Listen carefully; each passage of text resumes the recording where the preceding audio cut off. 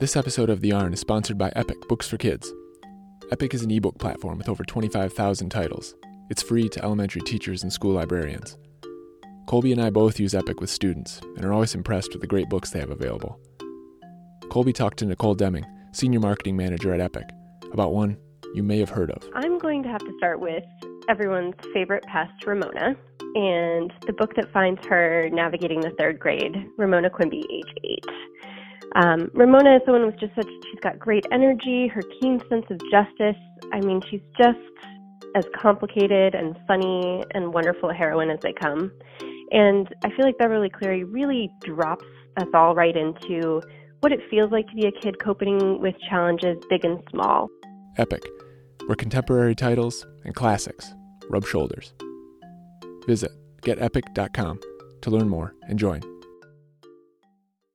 I like to think that Brian and I sort of upset all the stereotypes because he won the Caldecott with this short, fat book, and he's tall and thin, and I'm short and stout, and I won the Newbery with this rather slender Good Master, Sweet Ladies. Welcome to The Yarn, a school library journal production. I'm Travis Yonker. That voice you heard was Laura Amy Schlitz, talking about the year when the most famous awards in children's literature were turned upside down. The famous awards are the Newbery and Caldecott medals. The Newbery is most often awarded to a children's novel. The Caldecott almost always goes to a slim picture book. But in 2008, it's almost like the roles were reversed. Laura Amy Schlitz's slender book of medieval monologues, Good Masters, Sweet Ladies, illustrated by Robert Byrd, won the Newbery Medal. And Brian Selznick's massive, uniquely illustrated novel, The Invention of Hugo Cabret, won the Caldecott. Both books were completely not the kind of books that typically win these awards. It's important to note that the criteria for the Newbery and Caldecott actually leave a lot open for interpretation. Lots of different kinds of books could win. They just usually don't. In 2008, we were reminded of the possibilities. This year marks the 10th anniversary of that remarkable, format-busting year. So we talked to Laura Amy Schlitz and Brian Selznick about what it was like for them. Let's start at the beginning, before the books were published. Here's Brian Selznick talking about how Hugo Cabret went from a 98-page novella to something else entirely, with a little help from Maurice Sendak. Because when I first began writing the book, it was going to be a novella. I was picturing it at about 98, 99 pages.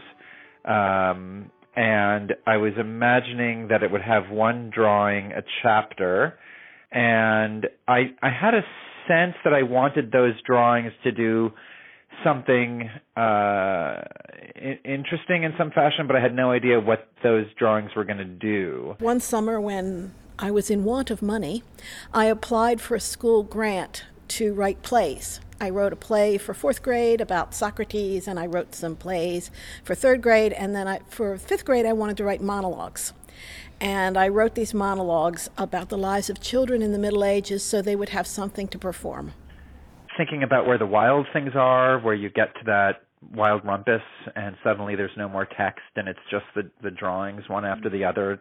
And I just, at some point, made the connection that I could potentially try to fill this book with a series of wild rumpuses. This 95-page book suddenly turned into something that was almost 700 pages long. And so I called my editor, Tracy Mack at Scholastic, somewhat hesitantly, to say that I had this idea that was going to potentially profoundly change the nature of the book. And to her credit, from the very beginning, the only thing she said to me was, make it longer. I didn't think this book would ever be published. I had a 11-inch high pile of papers that I'd been trying to get published for some time, and I had decided that I hated publishing, and all publishers. And so when people would say to me, you should try to get these published, I would say, nobody is going to publish these. Nobody goes into a bookstore and says, I want a book about the lives of medieval children told in the form of dramatic monologues. No, you want a dinosaur book, for crying out loud.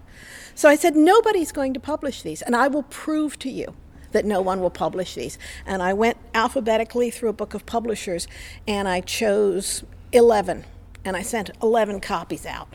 Alfred Knopf, Candlewick, Dial, Dutton, alphabetically. I got to about H. I think I stopped with Henry Holt. Yeah, and the entire time I was working on it, I was very aware that there was a good chance nobody would be interested in reading it, because it's a very unusual topic for a book for kids. It's about French silent movies, which is not something children here are particularly interested in. I sent it out. I forgot about it. I got a rejection. I got another rejection. I got another rejection. I got another rejection. I sat down in my email one day, and there was a letter from Mary Lee Donovan at Candlewick Press saying she wanted to talk to me about publishing it. And I kicked off my shoes and cackled like a witch. And then I went and I ran up and down the length of the hall, swooping and leaping like Nijinsky.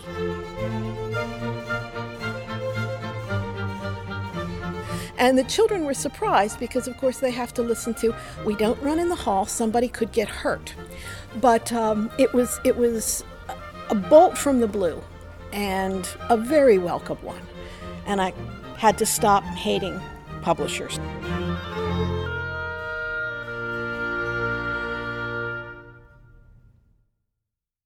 Seeing your book published is a thrill, but what's it like when that same book wins one of the most prestigious awards in children's literature? Brian and Laura Amy take us through that life-changing announcement. It was hard to not know the weekend that the announcement was being made.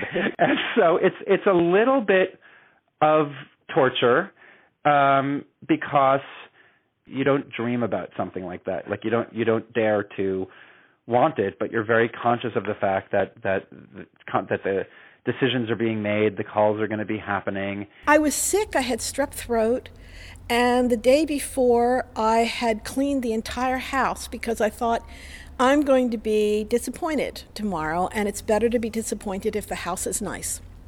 So I cleaned the house, and I had checked some blogs, and I think there was some blog that had, figured out what was going to win, and probably, I think I was like number 47, so I did not expect to hear anything, but I still woke up really early in the morning, around 4 or something, and I couldn't go back to sleep because my stomach hurt so bad. And so, so the phone didn't ring, and so I wasn't surprised. I didn't expect to win, and so when the phone didn't ring, I finally allowed myself to go to sleep. I looked at the clock and I thought, okay, you're going to get up, and you cannot go through the day being cross with the children because you didn't win the Newbery. A lot of people never win the Newbery, and that's fine, and you have a good life. And so I gave myself this bracing little talk, and I stayed in bed, and the telephone rang. And of course, the second I fell asleep, the phone rang. And in what was essentially the middle of the night in California. And I leapt out of bed, and there they were. And I thought, if this is a wrong number, I am going to die. I'm going to die. And I picked it up, and, they said they were calling from Philadelphia, and it sounded like everybody in the room was my best friend. And then they said, Newbery Medal. And I'd been hoping to get a fingernail onto an honor, because some years there's like 5 honors. I thought it was possible. And when they said the medal, I was baffled. And then I thought, oh my God, I'm going to have to give this speech.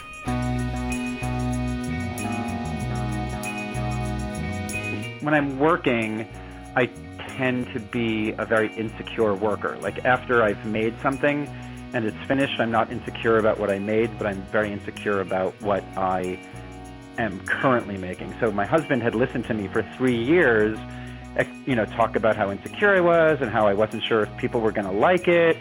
And so that was very ingrained into our conversation around Hugo. So after I hung up and I was in tears and, it was just overwhelming, and I hung up and I told him what had just happened, the first thing he said to me is, "Now do you think people like the book?" And so I said, "Yes, I'm beginning to get the idea that people like the book."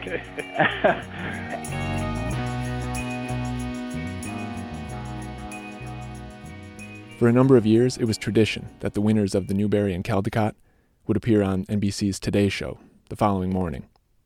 It made for an exhilarating, if a bit chaotic, 24 hours.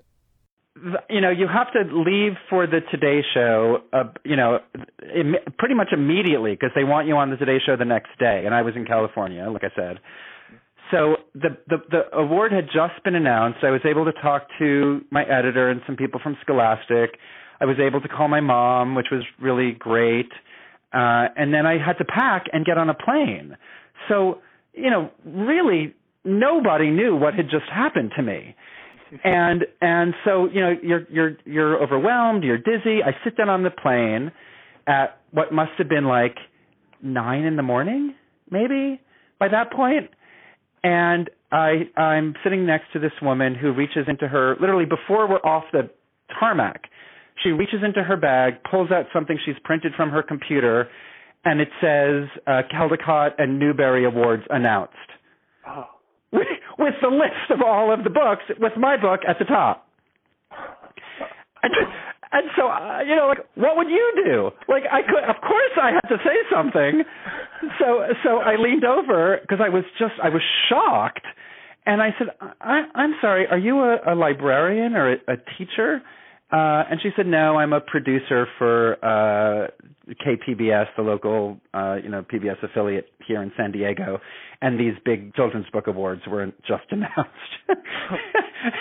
And I said, I know, I won one of them. That was kind of wonderfully strange. And I feel bad for people who don't get to go be on television, because winning an award like that feels like it needs punctuation. You should have to get onto a train and go to a different city.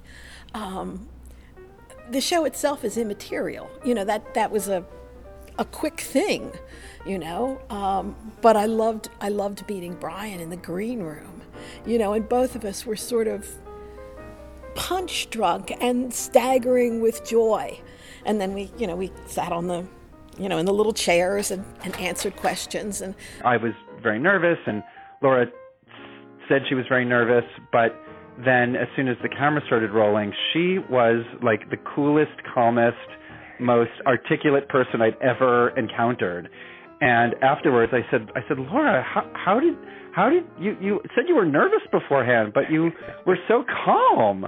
And she said, oh, I'm a librarian. I'm used to talking about books in front of large groups of people. So I was like, oh, of course. So I always just tried to take her cue and act like it was perfectly normal to be, doing what we were doing. Then I remember going out and just feeling like I wanted to bounce up and down in my chair because there was coffee and I hadn't disgraced myself on the air and I'd won the Newbery Medal.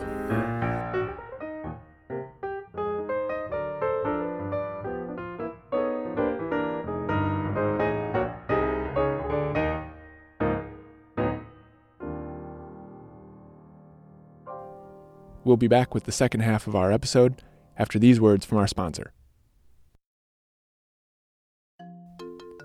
This episode of The Yarn is sponsored by Epic Books for Kids.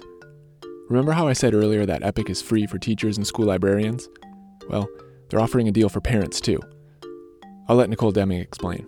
We're running a special teacher-exclusive offer that educators can learn more about on their educator dashboard, where educators can pass along an exclusive discount to families of $5.99 a month for a limited time. And as I said, if you just, as an educator, if you're signed on to Epic and you go into your dashboard and look at the Epic Classroom Rewards section, you can learn more about how you can pass that deal along to families. Epic, free for elementary teachers and school librarians, and a steal for parents. head over to getepic.com to learn more and join.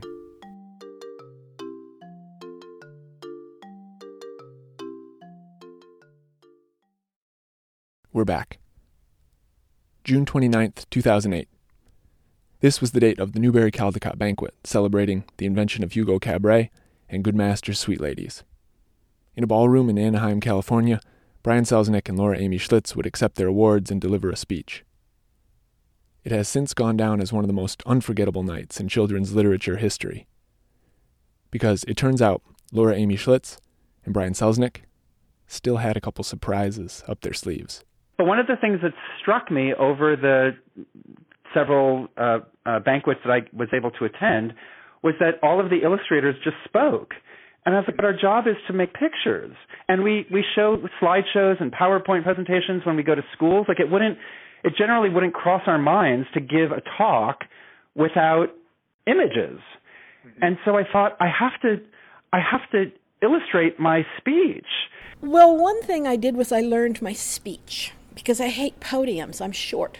And I think, when a short person stands behind a podium, you're kind of peering over a brick wall and you're not close to the audience. So I really wanted to know that speech by heart. And so I thought I should illustrate my speech. And so I made a couple of phone calls to make sure that technically it would be possible to do this. And everybody was incredibly generous and said that they would make sure it could happen. I taped it and I listened to it in the car, and I listened to it for, a couple of months, because it had been drummed in my head that you were not supposed to change anything, not even an and for a the. So I had a 9-page speech that had to be learned word for word. And I would practice it walking around my dining room table. I practiced it in the tub. I knew I had to know it like my country 'tis of thee, because I knew I'd be nervous and I didn't want to lose it that night. And, one of the things that the audience always looks forward to is the question that you just asked me, which is, where were you when you got the call? Mm-hmm. And so, and it was a pretty funny story, but I wasn't really that interested in telling the story as part of my speech. But then I realized that it might be really funny if I made like a drawn sequence where Hugo gets the call that the book has won the Caldecott. And the night before, I suddenly woke up and thought, oh my God, I haven't thought about gestures. So I got up at 3 a.m. and stood in front of the bathroom mirror and watched my hands and did the speech. And promptly forgot whatever I wanted to do with my hands, because my hands work by themselves. And so I basically did a visual parody of both the illustrated sequences in my book and the cliche of where were you when you got the phone call. While Brian was planning to incorporate illustration when he stepped up to the podium that night, Laura Amy Schlitz was secretly planning to ditch the podium altogether. Well, the first thing I was worried about was the podium. Were we going to be able to get rid of the podium? Nobody knew whether we'd be able to get rid of the podium, because nobody knew how big it was going to be. In fact, I was shown the podium and they said it's too big and we can't move it. And there was a little area in the front of the stage that was about 18 inches square, and I said, I will give my speech here. And the audience was very alive that night. There was so much excitement. So, the minute you walked in to the banquet that evening, people were having cocktails and the air was electric. It was a really good opening night audience. And then Brian spoke, and he blew the roof off. And so I did this long illustrated sequence that I set to music.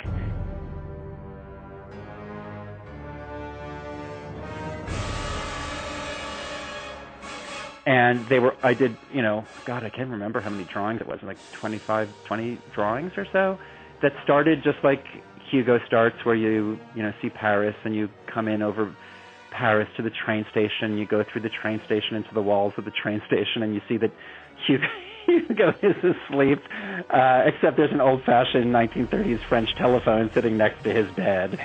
And then it's a close-up of his eyes, and then you see his eyes open up as if he's just heard the phone ring, and he picks up the phone, And then the next slide, there was one photograph in the entire sequence. Everything else was drawn. And I got Karen Breen to send me a photograph of herself talking on the phone. And so I was able to make it look like Karen Breen was calling Hugo to tell him that he won. And then I just kind of took it from there to figure out what would happen next. So, he'd go get Isabel, and he would get on the plane at Charles de Gaulle, and Etienne, one of the other characters from the book, would be the pilot, and they would get to California to the hotel where we were right now, and and then in the distance, George Méliès would show up on horseback, being followed by children and animals, and Hugo and Isabel and Etienne would follow him, and they then freeze, and Méliès on horseback, the children faded into the exact image of the Caldecott medal. And I remember thinking to myself, oh my God, I have to go after this, and I don't know if what I have is good enough. And I have to say, in the back of my mind, I felt a little bad for Laura Amy Schlitz, because I knew that I had, that I was going first, and I had a feeling it was going to be pretty well received, and because it was, I had so much fun doing it, so I thought to myself, oh boy, well, I hope Laura Amy Schlitz doesn't feel like I've stolen any of her thunder, or that I've raised the bar too high. I had my speech. I'd learned my speech, so. I got up and I gave my speech. She very famously got up, walked to the front of the dais, didn't even go to the podium, and delivered her entire speech from memory, which I don't think had ever been done in the history of the Caldecott Newbery banquet. And everybody was floored. We just sat there in our seats with our jaws dropped. And again, there was such momentum and electricity in the air that the audience liked the speech. And I'd like to have that 15 minutes back again, because it was so much fun. It was like riding a horse that's too big and a little too powerful and riding fast. It was good.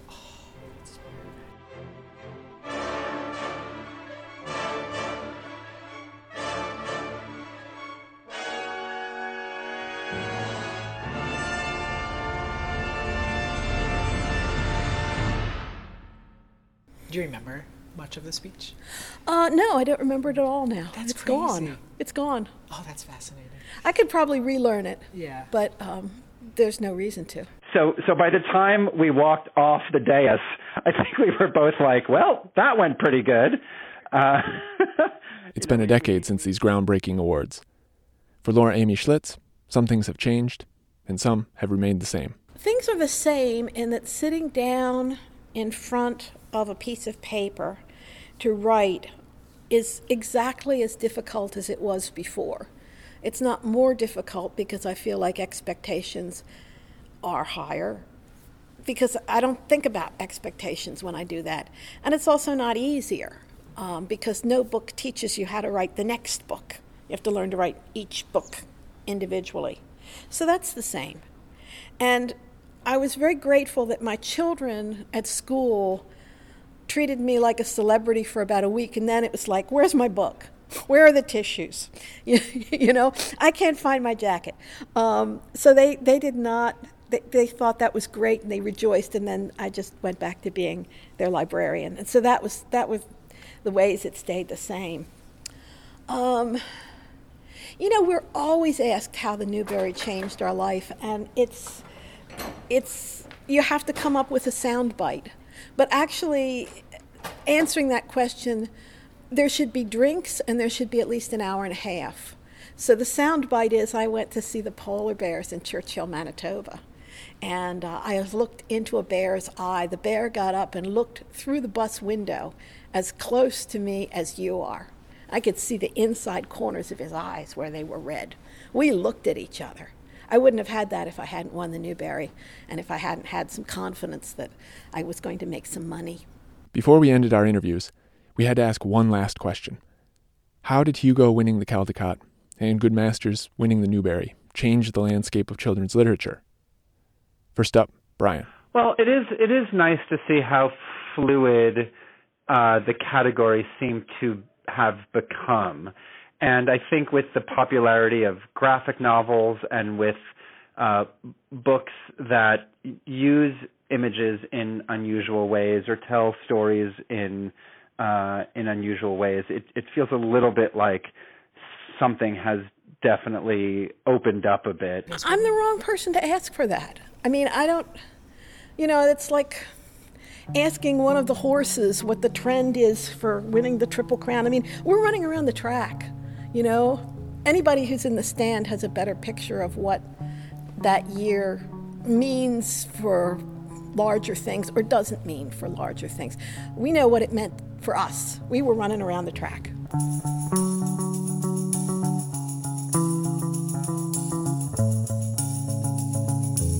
Thank you, Laura Amy Schlitz and Brian Selznick, for the interviews. Thank you, Candlewick Press and Scholastic. Thank you, Mary Lee Donovan, Chris Paul, Tracy Miracle, Lizette Serrano, Charisse Meloto, Betsy Bird, Monica Edinger, and Stephen Barbara. Thank you to Epic for sponsoring this episode. Music for this episode by Pachyderm from the Free Music Archive. For links to all the speeches and videos from the 2008 Newbery Caldecott banquet, visit The Yarn on the School Library Journal website. You can contact us via email at theyarnpodcast@gmail.com. I'm Travis Yonker. Thanks for listening.